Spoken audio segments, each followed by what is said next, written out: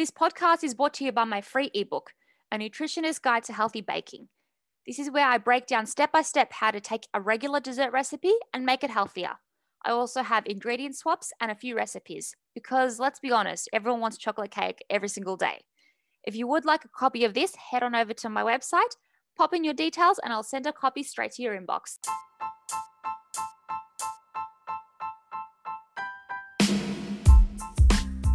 Hello, and welcome to D Health Radio. I'm your host, Desi, and I'm a qualified nutritionist and lover of all things health, nutrition, and of course, chocolate. Each week, I will be diving into topics surrounding my niche areas of period health, fertility, and feeling like your best self. I will be digging deep and going more than just the surface level. Yes, that stuff is important, but regardless of your health, period, or fertility journey, your mental health, energy, and what goes on in your head is just as important. Just a reminder that this podcast is for general advice and does not consider your individual needs or circumstances. Please don't forget to subscribe and leave a review because it really helps support this podcast. And now let's get into today's episode. All right, guys, welcome back to another episode. So hands up if you or someone that you know is always on a diet or chasing the next quote unquote best diet. And even though I can't see you through the screen, I'm guessing that most of your guys' hands are up. We are constantly bombarded by the media and by society on what we should do, what we should eat, and what we should look like, etc. All of this in the name of health. And if you haven't listened to my episode last week called What is Health, then I highly suggest that you pause this and listen to that, because not only will I explain this concept in more detail, but this episode will make a lot more sense. Anyway, I know that this episode title was a little blunt, but it is true. Most diets do suck, especially fad diets. And the reason for that is that they don't last. This is usually due to them being either too restrictive or too much has changed too fast. We are human beings with different emotional needs and requirements. A cabbage diet or a soup diet or really whatever else exists out there doesn't really cater to those needs. What I have realized is that as a society, we want everything now. And this transfers into our food and our health goals. As a nutritionist, I often get asked, what is the best superfood or supplement, etc., for X, Y, Z? And this is not a quick answer. First of all, without knowing your medical history, lifestyle, and other factors, I cannot give you a proper answer. Secondly, most of the people that ask these sorts of questions don't even have the basics right. Things like sleep, water intake, physical activity, and what they are eating is generally out of whack. Unless the basics are right, then your supplements and your superfoods will be money flushed down the toilet. So let's look at the more popular, more quote unquote accepted diets out there.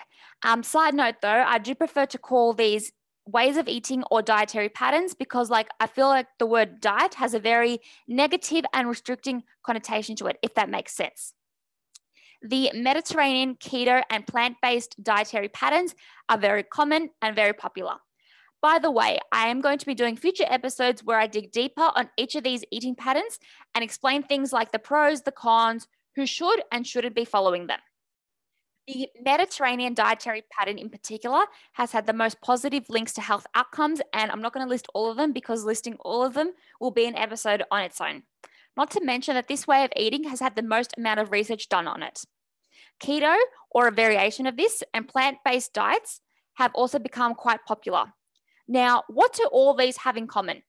An abundance and a variety of vegetables, which most people do not get enough of anyway. Most fad diets fail because, like the name suggests, they are a fad.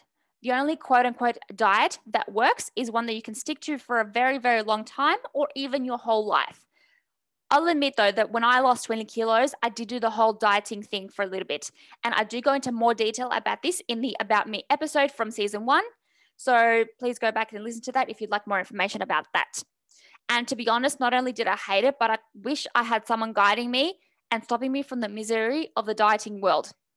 So the next time that you decide to try out a new diet or even a dietary pattern, ask yourself, number 1, why am I doing this? Number 2, am I getting in all my nutrients? And number 3, can I stick to this forever?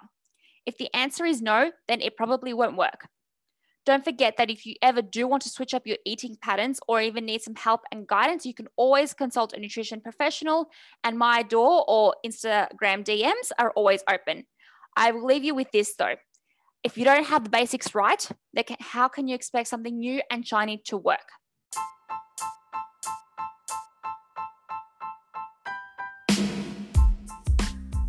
Well, I hope that you all loved this episode and gained lots of inspiration and nuggets of wisdom.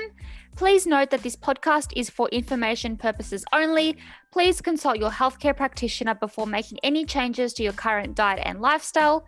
If you did enjoy this episode, please leave a review and share this episode on your Instagram story, tagging me. And don't forget to follow me on Instagram for your daily dose of health and wellness tips. My handle is @d.health94. And until next time, be positive, be grateful, and stay happy.